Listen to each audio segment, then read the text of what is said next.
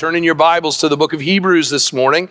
If you haven't been with us, we're in a series, a verse-by-verse series of this incredible New Testament book written by someone who we don't know. He is anonymous, but what we know about him is that he loved Jesus, he loved the Jewish people, and he longed for his fellow followers of Jesus Christ to persevere and endure amidst all manner of persecution and struggle.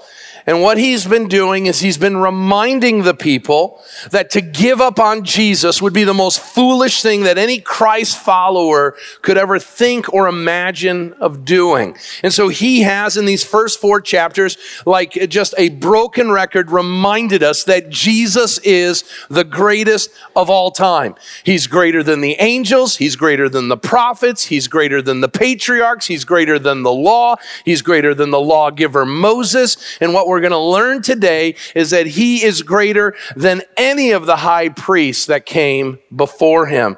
Now, for much of the book of Hebrews, as we've talked about in these days, Hebrews is a book that is a bit far away from us, from our context of where we're living and how we live. We're Gentiles. This book was written to Hebrew Christians with this knowledge and this experience of living under Old Testament Judaism. That's not something we live around in our day. We also are reading a book that was written 2,000 years ago on the other side of the globe, and yet what we're going to see is how truly awesome our Savior is and how his awesomeness, if you will, should radically change who we are and should impact every fiber and fabric of our being and our lives. And so today we come to a topic, to a subject matter that we don't know much about, and that is the high priest of Israel. And what we're going to learn is we need to know that Jesus is our high priest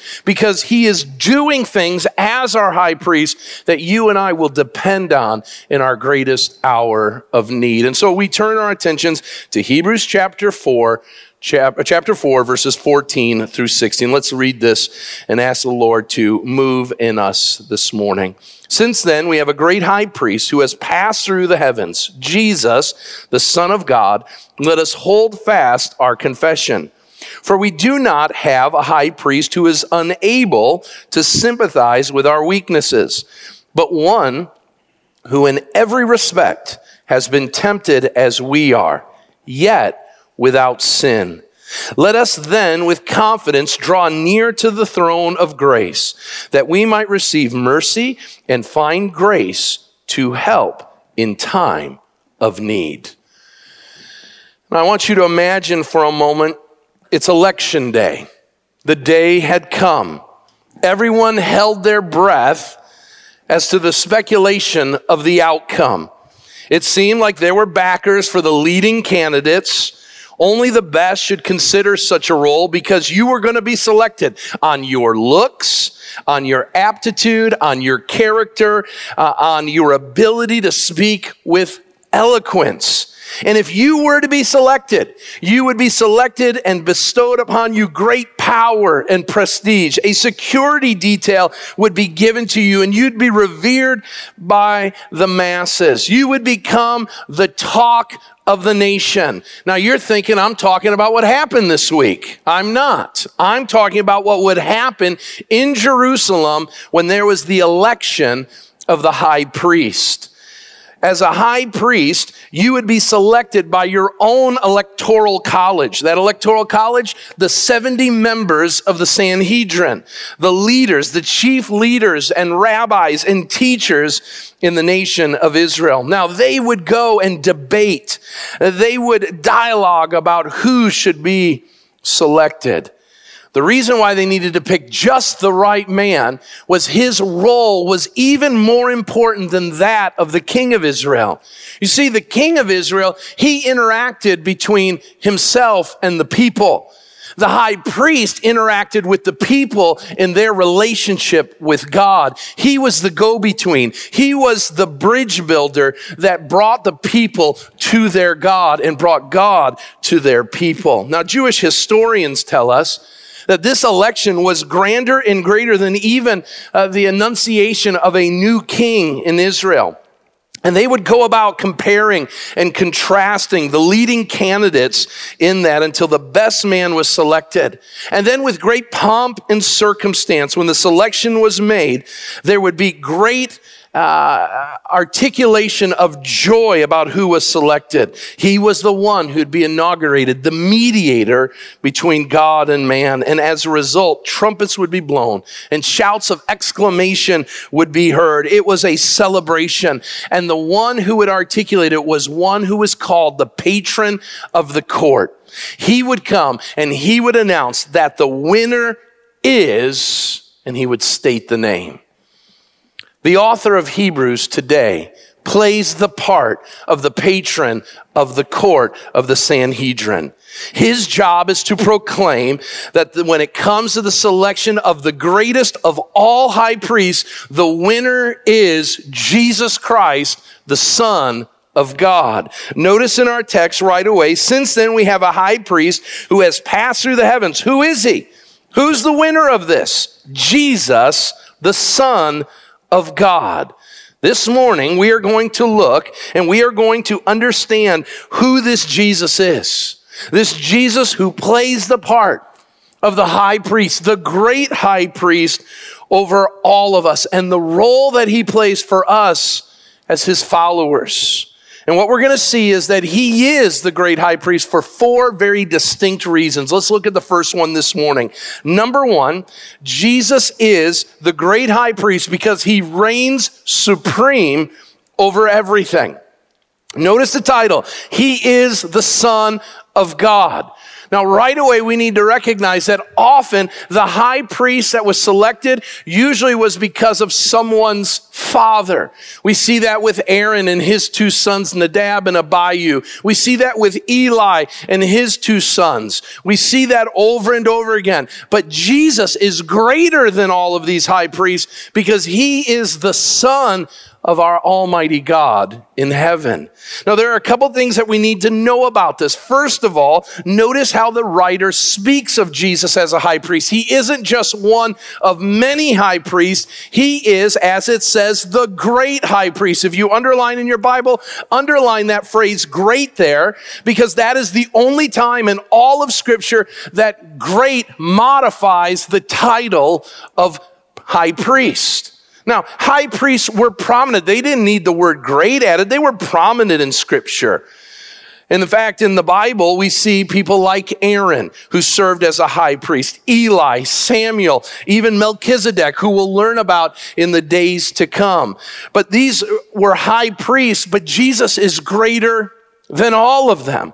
Well, why? First of all, we need to recognize how Jesus approaches God. Notice in our text, it tells us, since we have a high priest who has passed through the heavens, Jesus, the Son of God.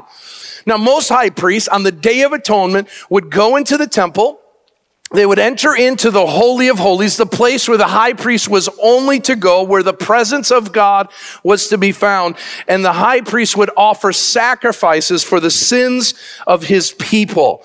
Now, if he didn't do that right, according to Numbers 16, he could die. We see that with the lives of Aaron's son, Nadab and Abihu, who the Bible says they offered some unauthorized fire during their time of in the Holy of Holies. And what takes place? They are killed in that instant.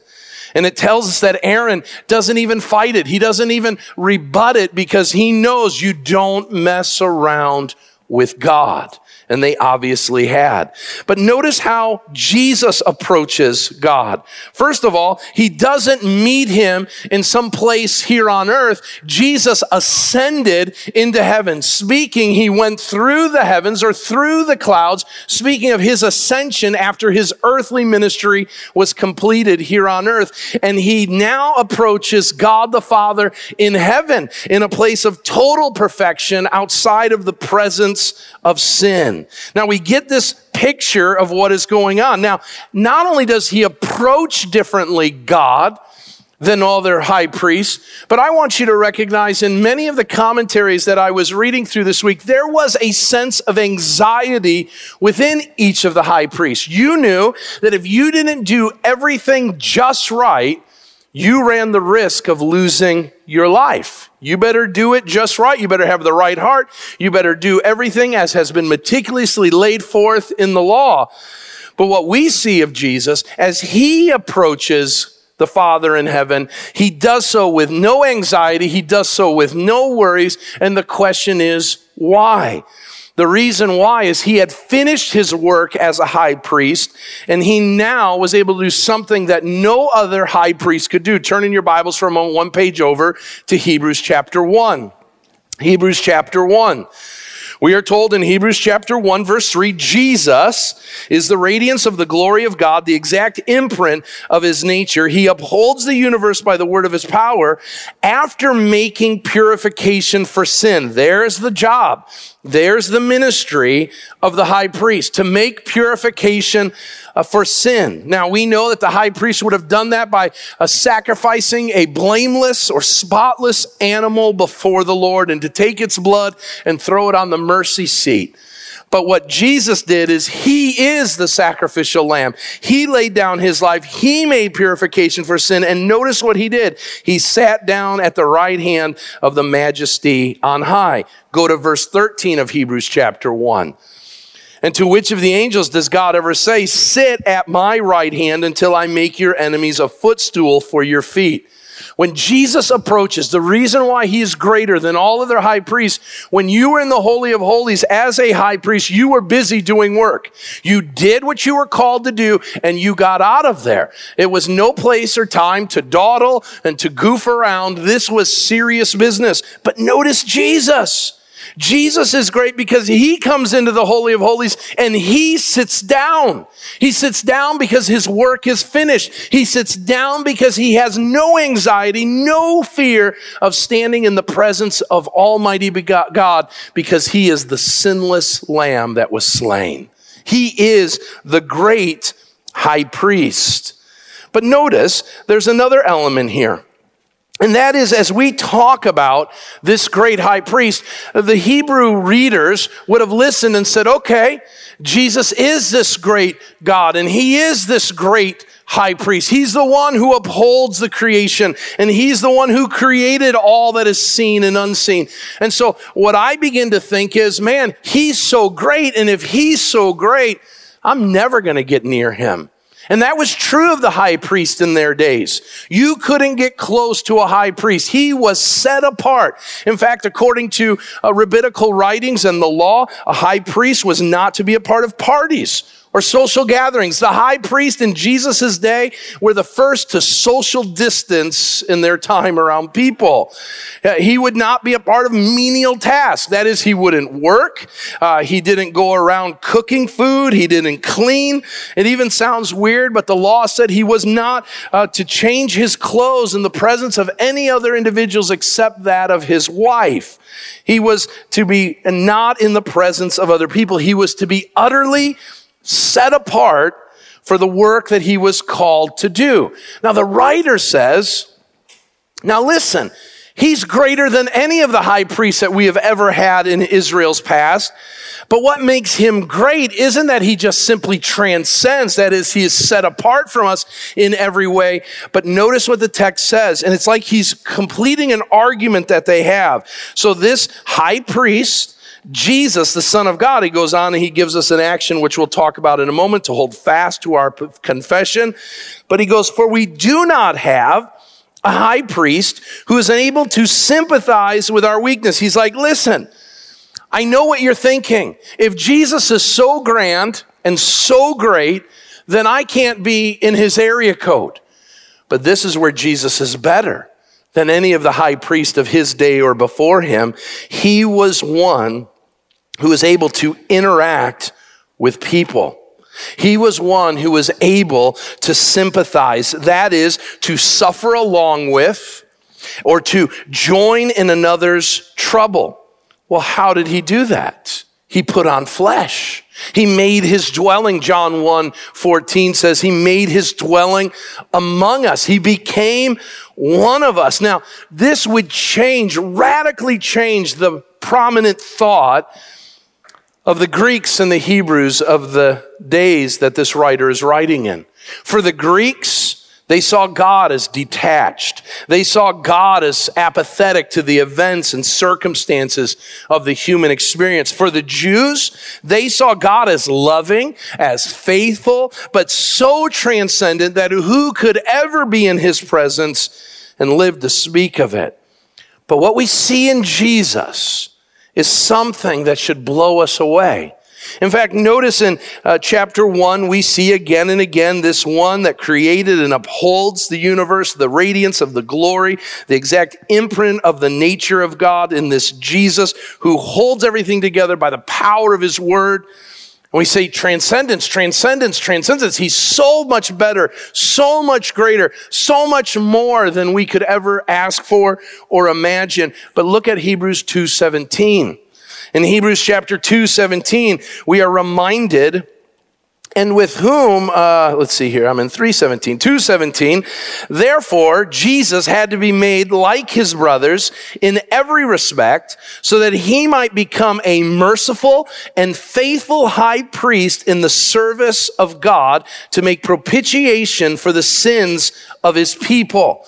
And so for him to serve as a high priest, he had to become like one of us. Why? Because the high priest was representative of man to God.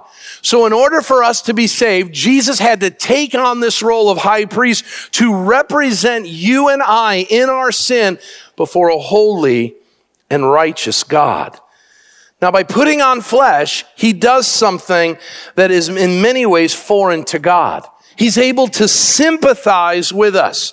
God cannot, listen to me very carefully, God could not sympathize with us. Yes, he's all-knowing, but he doesn't know what it's like to be human. Until Christ put on flesh and made his dwelling among us, he was able firsthand to experience what it's like for us to live within the flesh. Now, there's a couple things that we see within this. Number one, what he does is he experiences what we experience. Write that somewhere. This sympathy involves our experiences. What is meant there is what Eugene Peterson said. To be human is to be in trouble. And the reason why that is said is as human beings, we're frail. We struggle with things. We have all kinds of constraints to us. We're always hungry. We're always needing rest. We always have needs. And when Jesus put on flesh, he laid aside his prerogatives, he laid aside his preferences, and he put himself within the constraints of humanity. He hungered, he thirsted, he needed rest. He needed the things that we needed, and he did that so that he might share in our experience. We're going to learn this later on. In fact, next week when we talk about the need of the high priest to be one of the people. And so maybe today you're experiencing things. And you're like, who can understand what I'm experiencing? Who knows what it's like to go through what it is? Maybe you've lost love. Maybe you've been mocked or scorned. Maybe you've experienced great amounts of physical or social or emotional pain.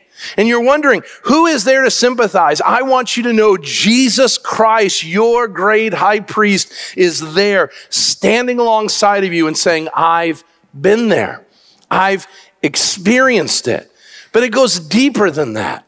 Because many times, and we do this as parents, by the way, our kids tell us something. They tell us about an experience, especially a painful experience they have, and our response is, suck it up.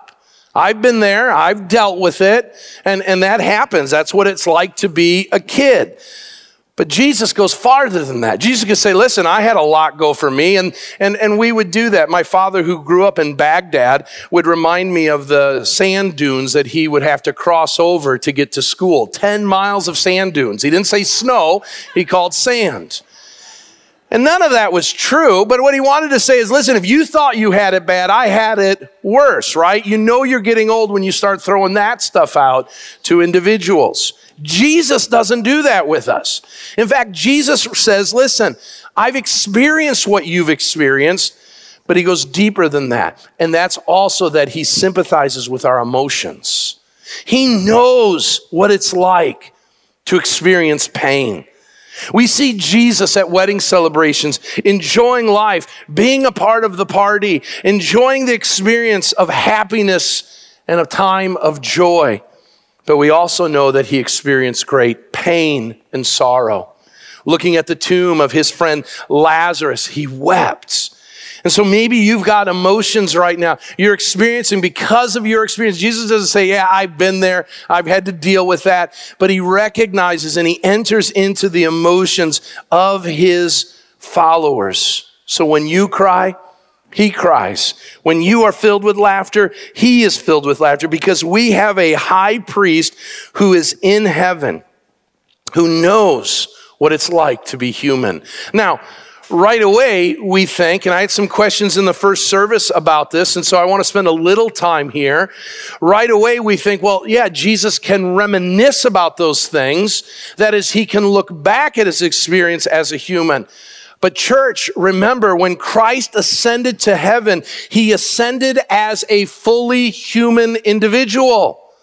He didn't leave his flesh here. He didn't leave his humanity here. Today, seated in the holies of holies in the throne room of heaven, is a fully deified and a fully human Savior and Lord. So he is sitting there, and those saints who have gone before us, who are absent from their body but present with the Lord, are looking right now and they're saying, I want my body to be like Christ's glorious body. And I look forward to that day. They're looking forward to the resurrection of their bodies so they will be like Christ. We look forward on this side of heaven to the day in a twinkling of an eye when we will be changed and our body will become like his heavenly and resurrected body. That body that was seen by the disciples, that body that Thomas touched, that body that is going to be now and forever human. And so we have one who will sit in the presence of our God, who knows and says, I not only know what it's like to be human, Father, but I am still human. How awesome a thought that is. We have a Savior who sympathizes with our struggles. So that's why Peter tells the people as he's writing to them, cast your anxieties on him. Throw your cares and concerns to him, because he cares for you. He cares for you as one who has gone to the mat just like you have, who has struggled just like you have. Now, those struggles aren't simply trials. He goes on and he tells us in the text, notice verse 15,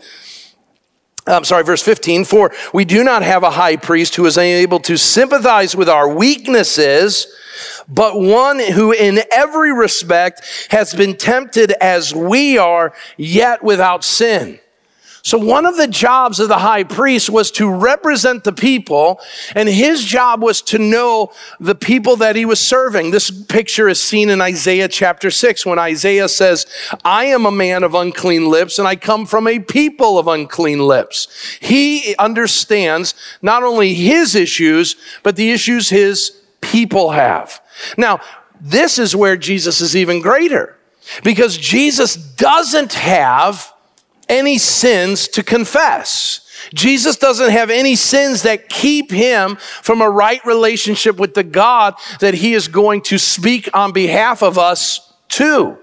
So Jesus, we are told, is without sin. He lived his life without sin. Now notice the phrase, tempted in every respect. Now this doesn't mean that Jesus was tempted with every sin. Just go down the alphabet, all of the sins, Jesus was able to cross them off one at a time. Yep, I was tempted in that way, tempted in that way, tempted in that way. That's not what's being said, and that would not be true of Jesus. What we are being told is Jesus was tempted in such a way that he can sympathize with all of us who have been tempted with sin. Now, recognize you are not tempted with every sin. There are sins that I'm tempted with that you're not tempted with. There are sins that old people are tempted with that young people aren't tempted with. There are sins that men are tempted with that women aren't, and vice versa. We have all these different sins. What Jesus is Jesus went through all of these different sins that he had to experience, and he did them without falling to sin. And so Jesus knows what it's like to have temptation around the corner. Jesus knows what it's like to have temptation all about him. Jesus knows what it's like to have to say no to things and say yes to his Father in heaven. So you and I who struggle with temptation, who find ourselves being hounded by temptation, we can look to the great high priest who was tempted and never sinned, which gives us the roadmap to victory, to say, not my will, God, but your will be done. That is the pathway to fighting temptation. Now, here's the important element. Notice in chapter 5, verse 3, passage we'll look at next week, so I don't want to dig in too deeply here. But something happens that makes Jesus greater than all other high priests. And that is because he is sinless, he doesn't have to do one part of the high priest's job. Verse 3, because of this, he is obligated, that's the high priest, to offer sacrifices for his own sins, just as he does for those of the people. Now turn in your Bibles for a moment to Hebrews chapter 7. Hebrews chapter 7, so turn one page over, and we start in verse 26. Hebrews 7, verse 26. For it was indeed fitting that we should have such a high priest, speaking of Jesus, who is holy, innocent, unstained, separated from sinners, and exalted above the heavens. Jesus, in comparison to the other high priests, Jesus has no need, like those high priests, to offer sacrifices daily, first for his own sins, and then for those of the people, since Jesus did this once for all when he offered himself up, and what he's alluding to is offering himself up on the cross of Calvary. Now, what does that mean for us?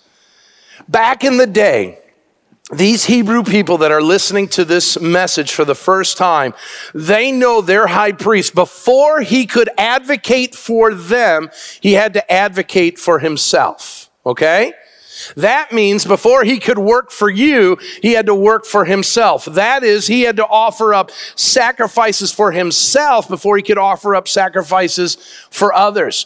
Jesus is the great high priest because he is only focused in on you and me. He's only worried about interceding and advocating for you and I. I can't do that. You can't do that. No high priest can do that. But Jesus can, because he is the sinless, spotless lamb that was slain. Amen? And so he's able to approach the throne, and he's able to speak with confidence, and he's able to bring us up as the accuser of the brethren brings all accusations towards us. Jesus doesn't have to worry about his relationship with the Father. He's in communion with the Father, which gives him the ability at any time and at any place to advocate, to intercede on our behalf, whether we know it or not. He's working for you. He is the heavenly lobbyist for you and I as sinners, speaking into the ear of Almighty God so that we might find help in our time of need. Now that brings us to the final thing. And that is, okay, he is the one who reigns supreme. He sympathizes with our struggles. He lived a life without sin. The reason why Jesus is the winner as the greatest of high priests is he finally graces us with all the support we need. And so here we have this one who goes and he addresses our greatest issues. Now, right away, we think our greatest issue is what's going on in the here and now. Where we need Jesus now is in this time and in this place. Now, we need Jesus each and every hour, as the hymn writer says, we need him. But I want to remind you of something. Our need for Jesus now, in some ways, pales in comparison to our need of Jesus at a particular time. Notice what the writer says. The writer says we need this Jesus, all right, so that we may draw with confidence near to the throne of grace, that we may receive mercy and grace to help us in our time of need. Now, what is that time? Well, you could say that time is all the time, which we do. We need Jesus all the time. But there's a specific time that's being talked about, and this is where our translator breaks in our Bibles, while helpful when we're reading through, can be detrimental to us. Because right above the chapter break that tells us that Jesus is the great high priest, that's what it says in my Bible, is a verse that we looked at last week, and it talks about a specific moment in time. Notice verse 13. And no creature is hidden from his sight, but all are naked and exposed to the eyes of him to whom we must give an account. So there's a time, there's a place where you're going to stand before God and give an account of who we are. We can't lie our way through it. We can't try to explain our way through it. Why? Because we will be naked and exposed. And it is there in the presence of God. The day of judgment, listen to this very carefully. On the day of judgment, every man, woman, and child will stand before God in the Holy of Holies, the throne room of God. And as we approach, we walk in with our sin, and we are unable to stand in the presence of Almighty God because we are filled with sin. We are filthy with sin. And what we need is a high priest. We need a high priest to go before us. And in that hour of need, now I want you to notice something about verse 13 through to verse 16. In verse 13, we are exposed. We are naked. We are filled with anxiety, fear, and trepidation because we've got to give an account. But later in this passage, something changes. Because we now can enter that throne of grace with what? Anxiety, trepidation, trembling? No, with confidence. How do we approach as sinners the throne, the holy throne of God with confidence? The answer is Jesus. Yeah, amen. So how does he do it, right? He gives us two things, two gifts that move us from having to be fearful of giving an account, being exposed of our sin, to approaching the throne of grace with confidence. Notice what the two gifts are: mercy and grace. Now, right away, we say, okay, mercy and grace, that means nice things. But it's more than that.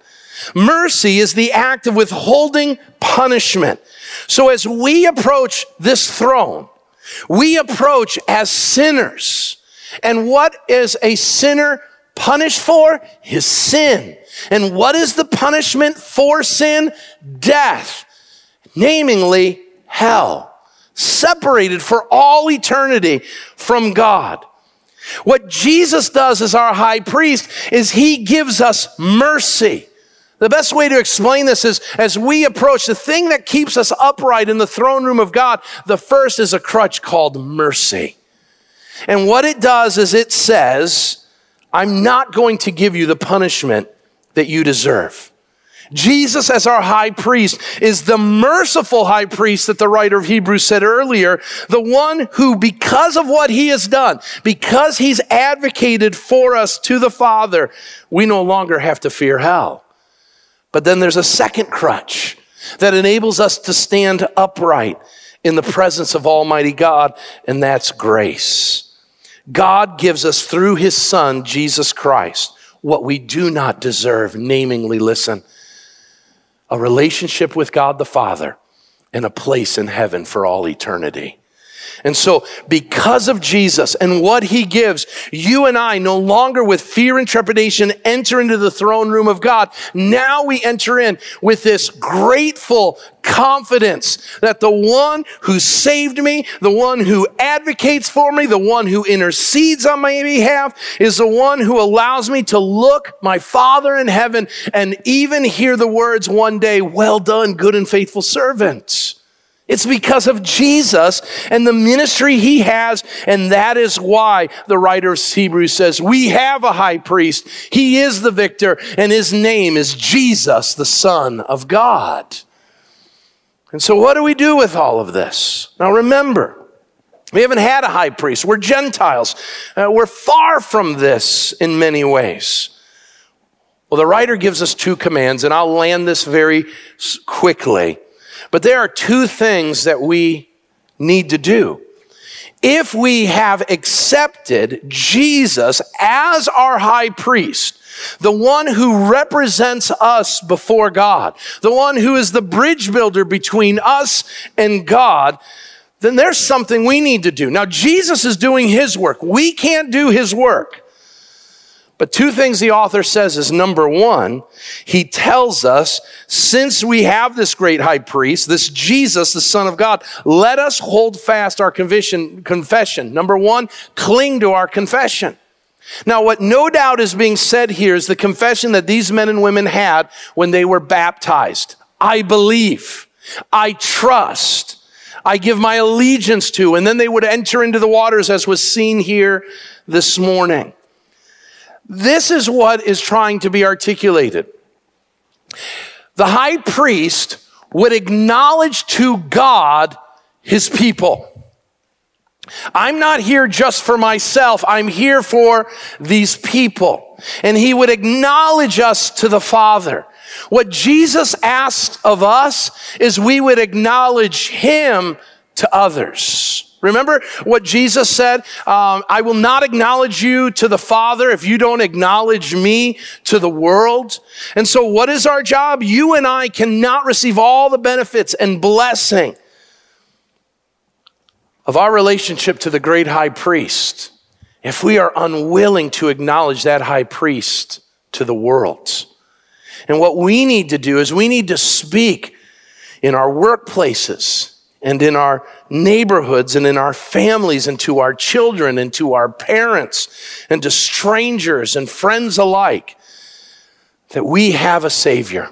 We have a great high priest who entered into heaven and who is now our Savior and Lord, who can take our sins and wash us clean of every iniquity so that we might stand and that they might stand when they put their faith and trust in that Savior, that they can stand before the throne of God with confidence. Are you clinging to that, and are you articulating that to anyone who will listen?